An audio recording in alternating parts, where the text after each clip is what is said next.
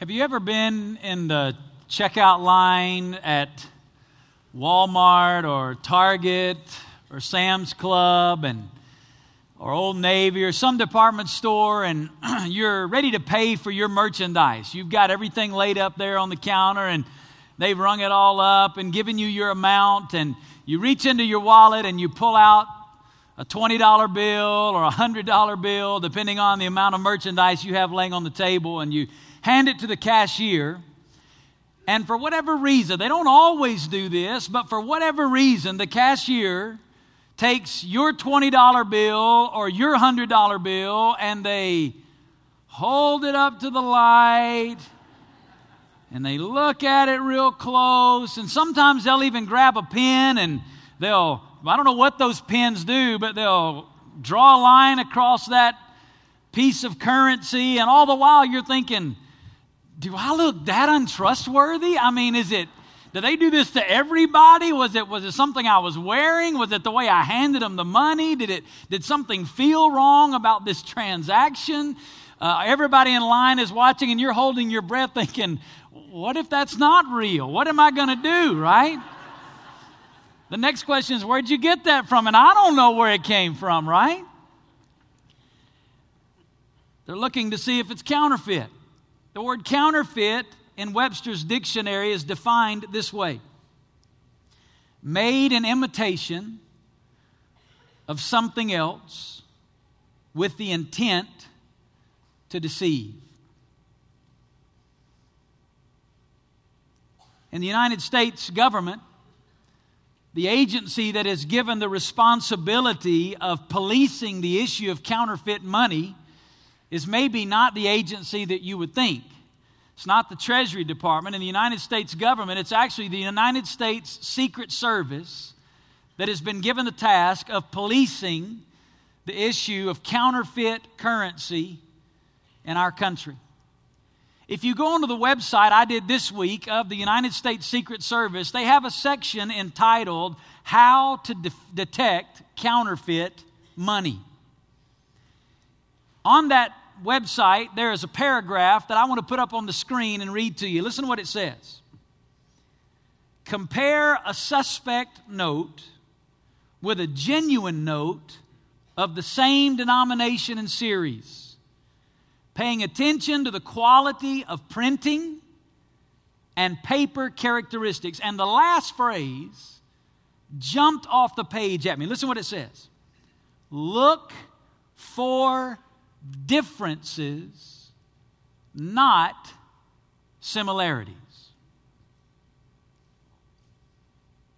Say that last phrase out loud with me. Look for differences, not similarities. You see, it doesn't matter how close the counterfeit may be to the original. The number of similarities may be enormous. It may look like, feel like, smell like the original. But any differences at all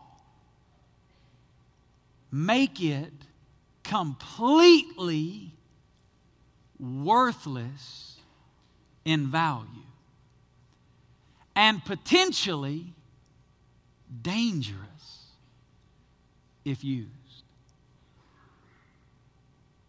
Look for differences. As a family of faith, we're studying together through the New Testament letter of Colossians. If you have your Bible this morning, I want to invite you to open it to the book of Colossians. We are currently in the 2nd chapter. We're going to pick up this morning in the 8th verse.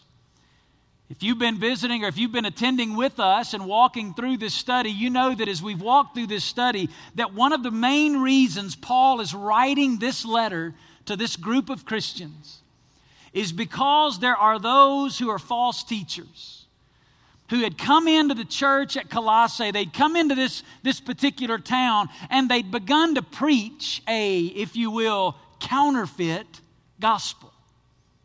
It used a lot of the same terms. They used a lot of the same words. They said many things in the same way, and they even said many things correctly. The similarities far outweighed the differences, but the differences made the gospel that they were preaching worthless. Pick it up in verse 8, and I want to read to you as Paul again addresses this issue. Look at verse 8. Listen to what he says.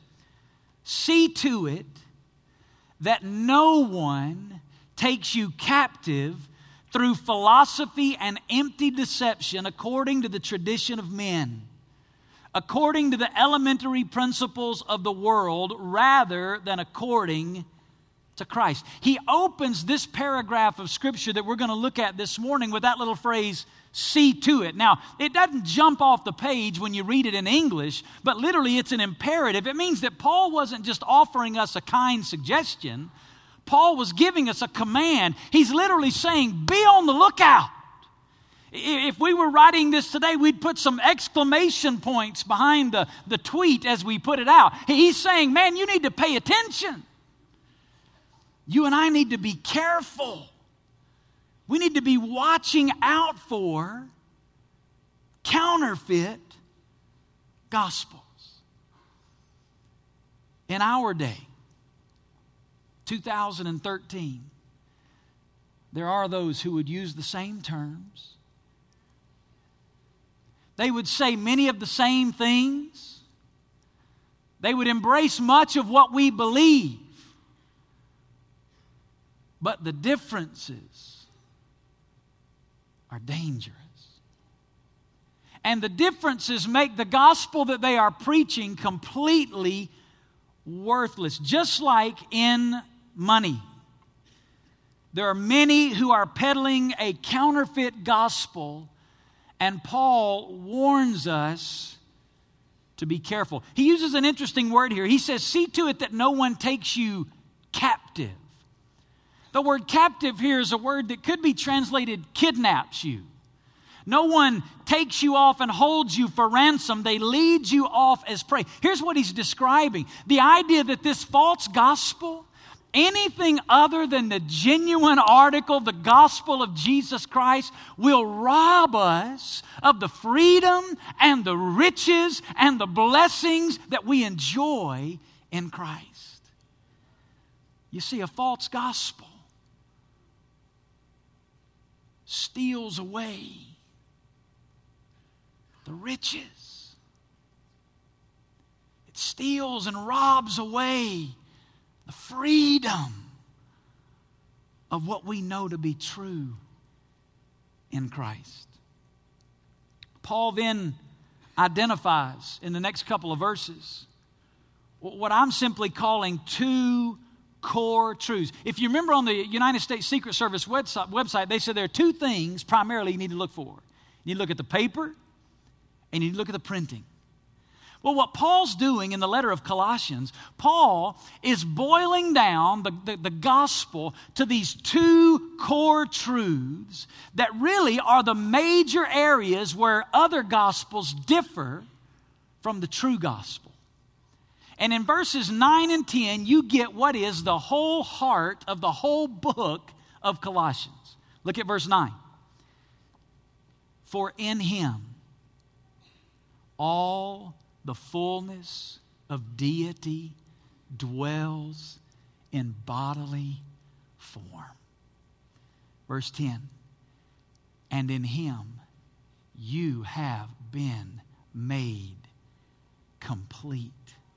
And he is the head over all rule and authority. In those two little verses, Paul lays down, and we're not going to spend too much time on these this morning. I want to spend a few minutes because up until this point in our study, we have walked extensively through chapter 1 and the first half of chapter 2. And Paul has been addressing this principle, and now he's kind of stating it here as a summary of what he's been saying. But he lays down these two core truths, and I want to give them to you again. Here's core truth number one. Core truth number one is who Jesus is. And he's specifically here speaking about the deity of Jesus Christ. He says here, for in him all the fullness of deity dwells in bodily form. And let me just remind you that this phrase in Colossians chapter 2 is loaded with theological significance. This phrase is loaded. It's pregnant with truth about the person of Jesus Christ. Here Paul lays out very specifically and very succinctly that Jesus is God in the flesh. He uses several different words here to drive this point home. First of all, he says that it's the fullness of deity. The word fullness is a word that means full measure or completeness. The word deity means the personhood of God. And what he's saying here is that in Christ is the complete personhood of God. All that God is. And then if that's not enough, he precedes that little statement with that little word all. He said in him, all the fullness. It's like he's just piling it on so that he's making a point that we understand in the person of Jesus Christ. Everything that God is, Jesus is with skin on. And then he says, in him, all the totality of all that God is in his person dwells in him. Dwells there is in the present active tense. Here's what I've told you that means before. It describes an ongoing, continuous action, meaning that the deity didn't just rest in him for a few years in his ministry. No, he always has been and he always will be God. Jesus is 100% God in the flesh. John MacArthur summarized it this way. Listen to what John MacArthur said. Colossians chapter 2 and verse 9 is perhaps the most definitive statement of Christ's deity in the epistles. It is the rock upon which all attempts to disprove Christ's deity are shattered. Jesus is God. I want you to say that out loud with me. Jesus is God. And here's what Paul is saying. Anybody, you can call it whatever you want to call it. Anybody who preaches a gospel other than a gospel rooted in the reality that Jesus Christ is 100% God in the flesh, Paul says that is a counterfeit gospel. It is worthless and it is dangerous and it will rob you, it will deceive you, and it will steal away the great blessing of the riches that we enjoy in the person of Christ. Jesus is God. It's interesting that as you study world religions, of which I'm sure this group here on the front, these missionaries, have studied many of them to understand their culture and their context. As you study world religions, you know what all religions pretty much have in common? All of them give Jesus a place of prominence. Some would say, he's a great prophet. Some would say he's a great teacher. Some would say he is a great moral example. If you will follow his teachings and principles in life, your life will be better. Some would even say that he's a son of God. Some would say that he's a man who came from God and ultimately became God like God. So the gamut is far and wide of the kind of prominence that other religions will give the person of Jesus. But listen to me, all of those, though they may sound similar, they are grossly false. Jesus is not just a teacher. He's not just a prophet. He's not a son of God. He's not a man who became God. Paul said in him, all the totality of the person of God has always been and always will be in him. Jesus is God. And listen to me, the gospel is rooted in who Jesus is. If you get wrong on that point, what you have is worthless and dangerous. Second core truth. Well, let me say this before I move on. That's so important. At last fall, we took 7 weeks here at Hope, and we unpacked Colossians chapter 1, verses 13 through 23. 7 weeks on what we call the incomparable Christ, where what I've just laid out for you in a few moments, over 7 weekends, we unpacked the deity and the personhood of Jesus Christ. It's all on our website. It's completely free. If you were not here last fall, if you're new, let me encourage you, go on our website and deepen your understanding of who Jesus is. So when you hear, when somebody hands you bad money, you can compare it to the genuine article and note the differences that are dangerous. Let me give you the second core truth. Not only who Jesus is, but who I am because of who He is. That's a good place to shout. I'm just telling you. And you know what's sad? That's where most Christians get core truth number one. If I would have asked any of you today, you would have been able to articulate, maybe not with all the words and phrases, but you would have been able to articulate that Jesus is God. But let me tell you where most Christians don't get it. Who you are because of who He is. You see, the first one was talking about the deity of Jesus. This one is talking about our identity. Now, because of who He is, it's changed who I am. And when you begin to understand who you are because of who He is, oh, listen, when you start getting that, that's when you experience freedom. That's why Paul said, for in Him, all the fullness of deity dwells in bodily form. But then he said, and in Him, you have been made complete. Wow. There's so much here, and we have so little time. I'm going to give you some things real quick about that phrase. First of all, that have been is in the Greek text, it's the state of being verb. Meaning you could literally translate it this way. In Him, you be complete. Now, that may not be good English, but it's good theology. You be done in Him.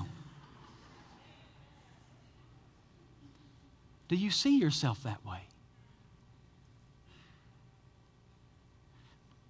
That phrase, complete, it's interesting. It comes from the same root word that the word fullness in verse 9 comes from. Paul is using a play on words here.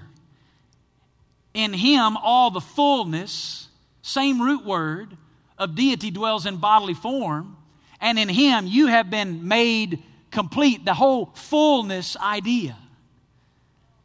The word fullness means to make full. And here's it's in the perfect tense. And that is so important. Because the perfect tense means action that is completed in the past, but it's not just past action. It's action completed in the past that has ongoing continuous results. Here's what that means. In Christ, I have been made complete. It's done, it's settled, it's finished, but it's an action that continues to affect me throughout eternity. Nothing is ever going to change that. In Christ, I have been made complete. The truth of the gospel, listen to this, is that you and I are now whole before God. Here's what that means. God sees you, and God sees me as complete as Jesus Himself. Listen, not because I've deserved that, Not because I've earned that. Not because I've merited that. No. Why? Because I'm in Christ. You see, it's who I am because of who He is. Listen, I know that in a crowd like this, there's some of you who struggle with your identity in Christ. And many of you can trace it right back to your own personal relationship with your earthly father. You have deep identity issues because you had a father on this earth that you could never please.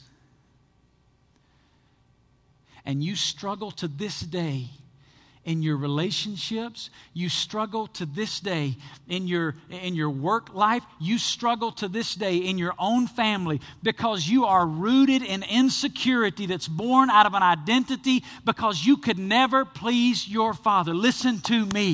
Listen to me. In the eyes of your heavenly Father, you are whole. You are pleasing to Him.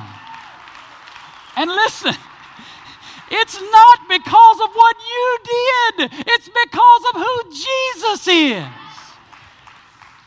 And any gospel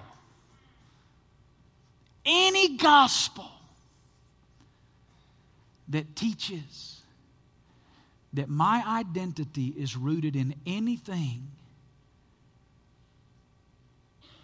I don't care what you call it. I don't even care if you call it Baptist. If it teaches that my identity is rooted in anything other than the finished work of Jesus Christ on the cross and who He is, it is a false gospel. And it will rob you of the freedom and the riches that you can enjoy in Christ. I've been meeting for the last 4 weekends. Every Wednesday morning. We started this thing we call in Foundations. I decided to set aside 8 weeks and meet with some men to just pour into them. And didn't know, we thought we'd originally cap it at 50. We had 100 men every week at 6 a.m. here going through this stuff together. And for the last 2 weeks, I've unpacked this key truth. I must begin to see me the way He sees me. Let me tell you the greatest thing that could happen to some of you today. The greatest thing that could happen to some of you today is that you would begin to see yourself through the truth of what the Bible says about you. You know what this book says about you? Before God, you're whole. God's satisfied with you. I want you to let that sink in. You didn't have to come to church today for God to be happy with you. Oh, Pastor Vance, if you tell people that, they're not going to come to church. Listen, if you're coming to church to make God happy with you, you're coming for the wrong reason anyway. No, listen, when you get who you are in Christ, you want to be here. Because you want to come celebrate all that God has done in your life.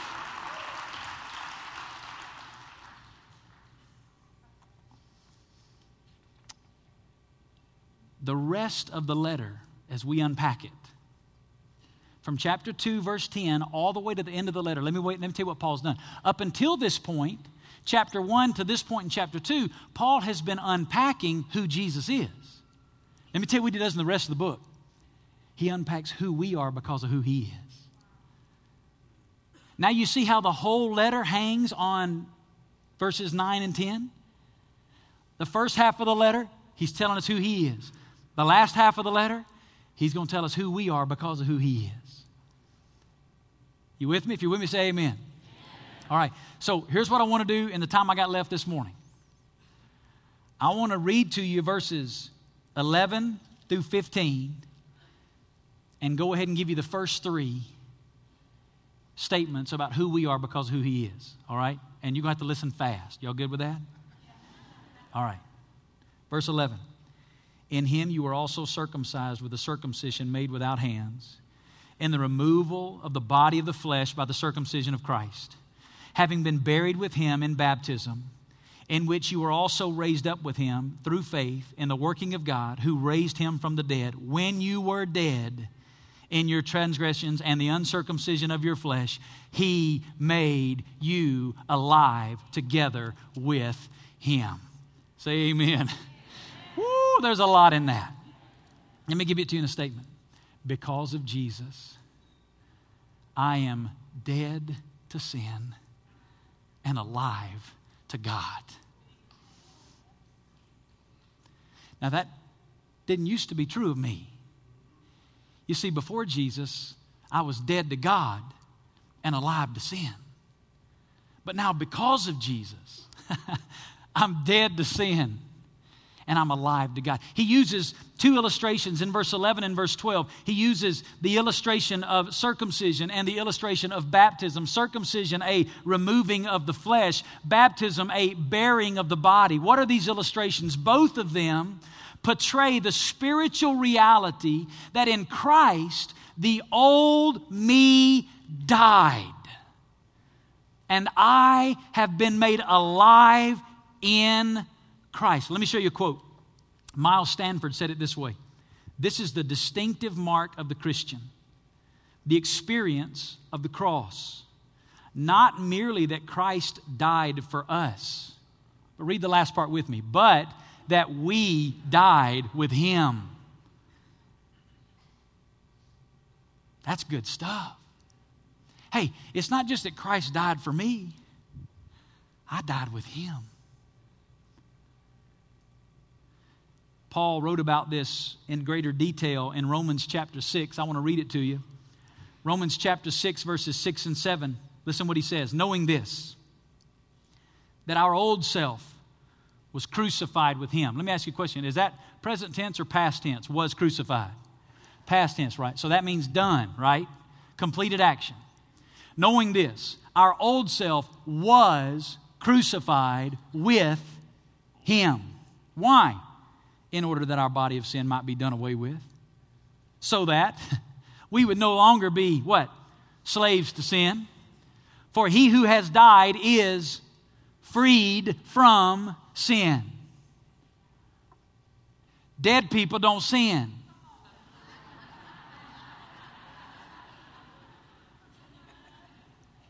Right? Why? They're dead. What Paul is describing is our new position. You see, because of who Jesus is, because of what Jesus did, guess what? I'm dead. The problem is, the jail door has been flung open, and many of us are still sitting in the jail cell. We've not begun to live in the reality of who we now are in Christ. We're still dragging around the old dead guy.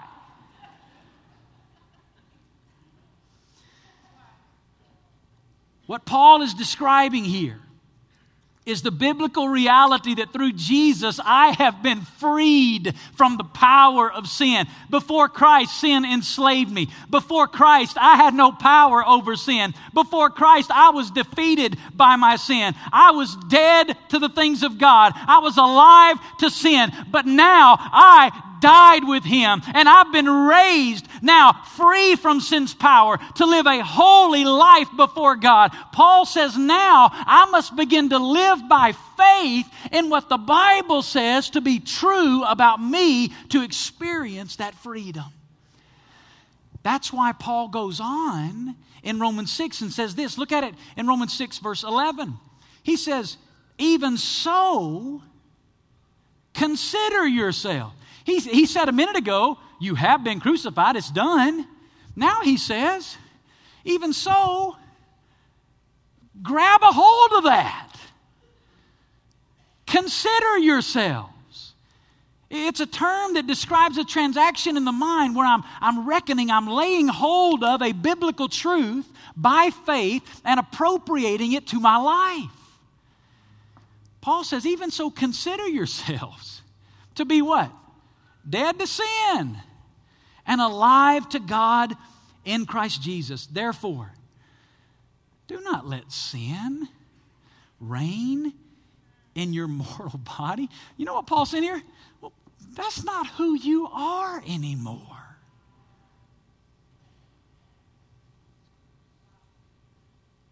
That's why when we choose to sin, what do we find out as Christians? That's not what we want anymore. It doesn't satisfy. We still think it does. We still think that's what we want, and we'll go grab a hold of it, and we'll whatever that shiny thing is that entices our heart, we'll try to grab it. But as soon as we do, we realize that's not who I am anymore. Why? Because I'm dead to that. Listen to what Paul goes on to say. Therefore, do not let sin reign in your mortal body so that you may obey its lusts, and do not go on presenting the members of your body to sin as instruments of unrighteousness, but present yourselves to God. You know what he's saying here? Here's what he's describing. A daily exercise. God, today by faith. Lord, today by faith, I know that I died with you. And Lord, today by faith, I want to live. So God, today, I give you my hands. God, I give you my feet. Lord, I give you my heart. God, I give you my mind. Lord, I give you my attitudes and my actions and my reactions, my thoughts, my motives. God, I give you every member of my body. And I present it to you no longer as an instrument of unrighteousness to be dominated by sin, but God, I present it to you as an instrument to be used for your righteousness. That's why he said in Romans 6, but present yourselves to God as those alive from the dead, and your members as instruments of righteousness to God. That's why Paul said it this way in Galatians chapter 2. Galatians chapter 2, verse 20. Look, what did he say? He said, I have been, right, past tense, I have been crucified with who? Christ. And it is no longer I who live. It's not me anymore, but Christ who lives in me. And the life which I now live in the flesh, hey, I live by faith, daily, moment by moment, believing what He says about me to be true. I live by faith in the Son of God who loved me and gave Himself up for me. Because of Jesus, I'm dead to sin, alive to God. Reality number 2. Because of Jesus, I am forgiven. Woo. Look at it. Colossians 2, verse 13.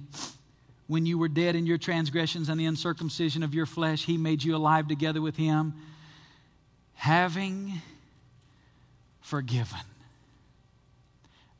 Past tense, present tense. Having forgiven. You're forgiven. Listen, verse 14. Having canceled out the certificate of debt consisting of decrees against us, which was hostile to us, and He's taken it out of the way, having nailed it to the cross. What in the world is that talking about? Oh, I can't wait to tell you. It's so exciting. I'm telling you, I've been about to pop just to get to this point in the message. I want you to know this so bad. Let me tell you what the certificate of debt is. The certificate of debt from the time of Jesus, some people call it the handwriting of the ordinances, the writings of our debt. Here's what it was.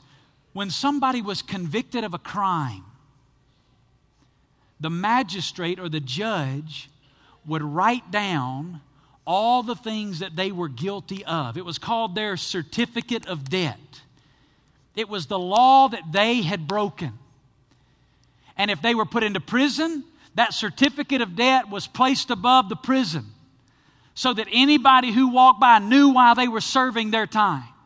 If they were crucified, that certificate of debt was nailed to the top of the cross. That's why when Jesus died, they had nailed to the top of His cross, King of the Jews, because the charge levied against Him was that He claimed to be the King of the Jews. And so that was what they wrote about Him, King of the Jews, and they placed it on His cross. When somebody completed their sentence, They would go back before the judge unless they were executed on a cross. If they were executed on a cross, this document would be given to their family. They would go back before the judge with their certificate of debt. And the judge would inquire as to the payment of their debt against society. And when their debt was decreed to have been fulfilled, the judge would either do one of two things. He would wipe clean that document, or he would stamp across it a Greek word, tetelestai, which means paid in full. So that anytime anybody ever came and asked them, wait a minute, aren't you that person that robbed that store, and aren't you guilty? And they could say, oh, yes, I was, but let me go get my certificate of debt. And they would bring out the certificate of debt, and it would say, paid in full. Here's what the book says. The book says all of us had a certificate of debt. We broke the law of God. We stood guilty before God, condemned to an eternity separated from God because of our sin. We had a certificate of debt. But here's what verse 14 says. Jesus took my certificate of debt and He nailed it to His cross. And when Jesus died, do you remember what He cried out? The last thing He said? He said, it is what? Let me tell you what Greek word that is. Tetelestai. It means paid in full. Here's what that means. When the enemy comes and says, hey, Vance, you don't deserve to be preaching the gospel. You don't deserve to call yourself a Christian. I've seen the thoughts. I know what you've done. I've seen your past. I know how guilty you are. I can say, yes, that may be who I was, but I can go get my certificate of debt and I can bring it out and say, I'm paid in full. Because that's who I now am. Listen, that's not who I hope to be. That's who I am in Christ. Oh, there's so much good stuff in this phrase. This verse 14, he says, having taken it out of the way.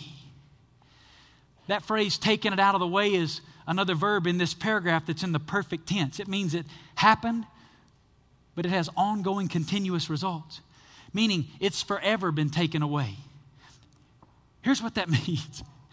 How many of your sins, when Jesus died on the cross, were still in the future? You know what that means? He's not only already forgiven me for every sin I've ever committed, He's already forgiven me for every sin I'll ever commit. You say, oh, preacher, you tell people that, they'll go live however they want to live. Hey, let's what? You're right. But when people get that, it'll change the way they want to live. You see, I don't have to obey to please God. I please Him because of Jesus. I get to obey Him now out of the overflow of an intimate love relationship with Him, where by faith Christ is manifesting His very life through me. Let me tell you what that is. Freedom. Freedom.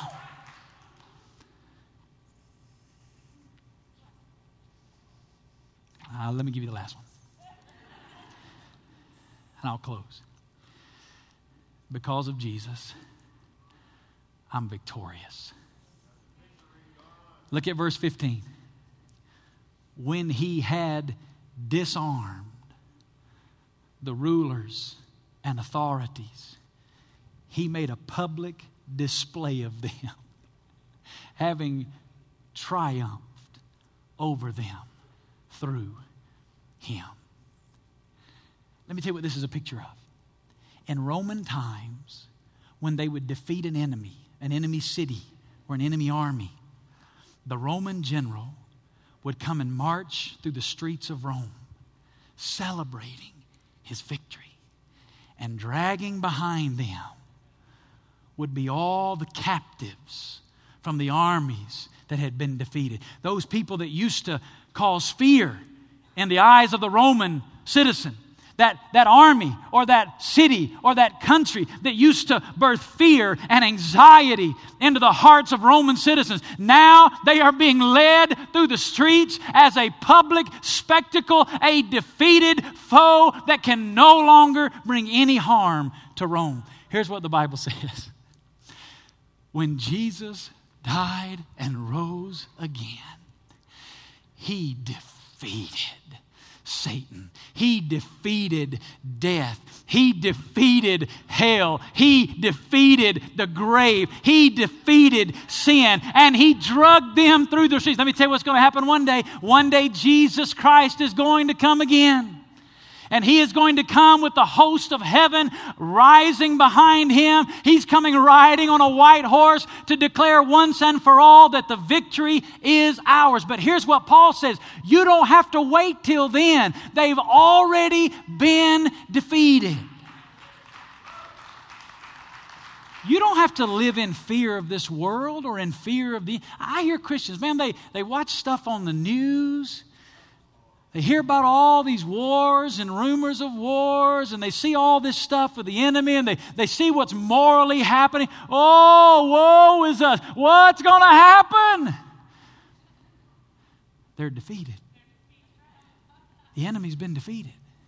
Greater is He that is in us than he that is in the world. No wonder Paul concluded 1 Corinthians 15 by saying, "Oh, death. Oh, death, where is your victory? Oh, death, where is your sting? The sting of sin is death, and the power of sin is the law. But thanks be to God who gives us victory through our Lord Jesus Christ." Listen. The whole gospel rests on who He is and who I am because of who He is. So here's what I want you to do this morning. I want you to take the gospel that you hold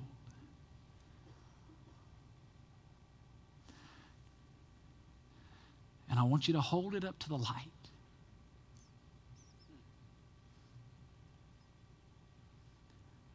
I want you to examine it. It's the gospel you believe, a gospel that says Jesus is God.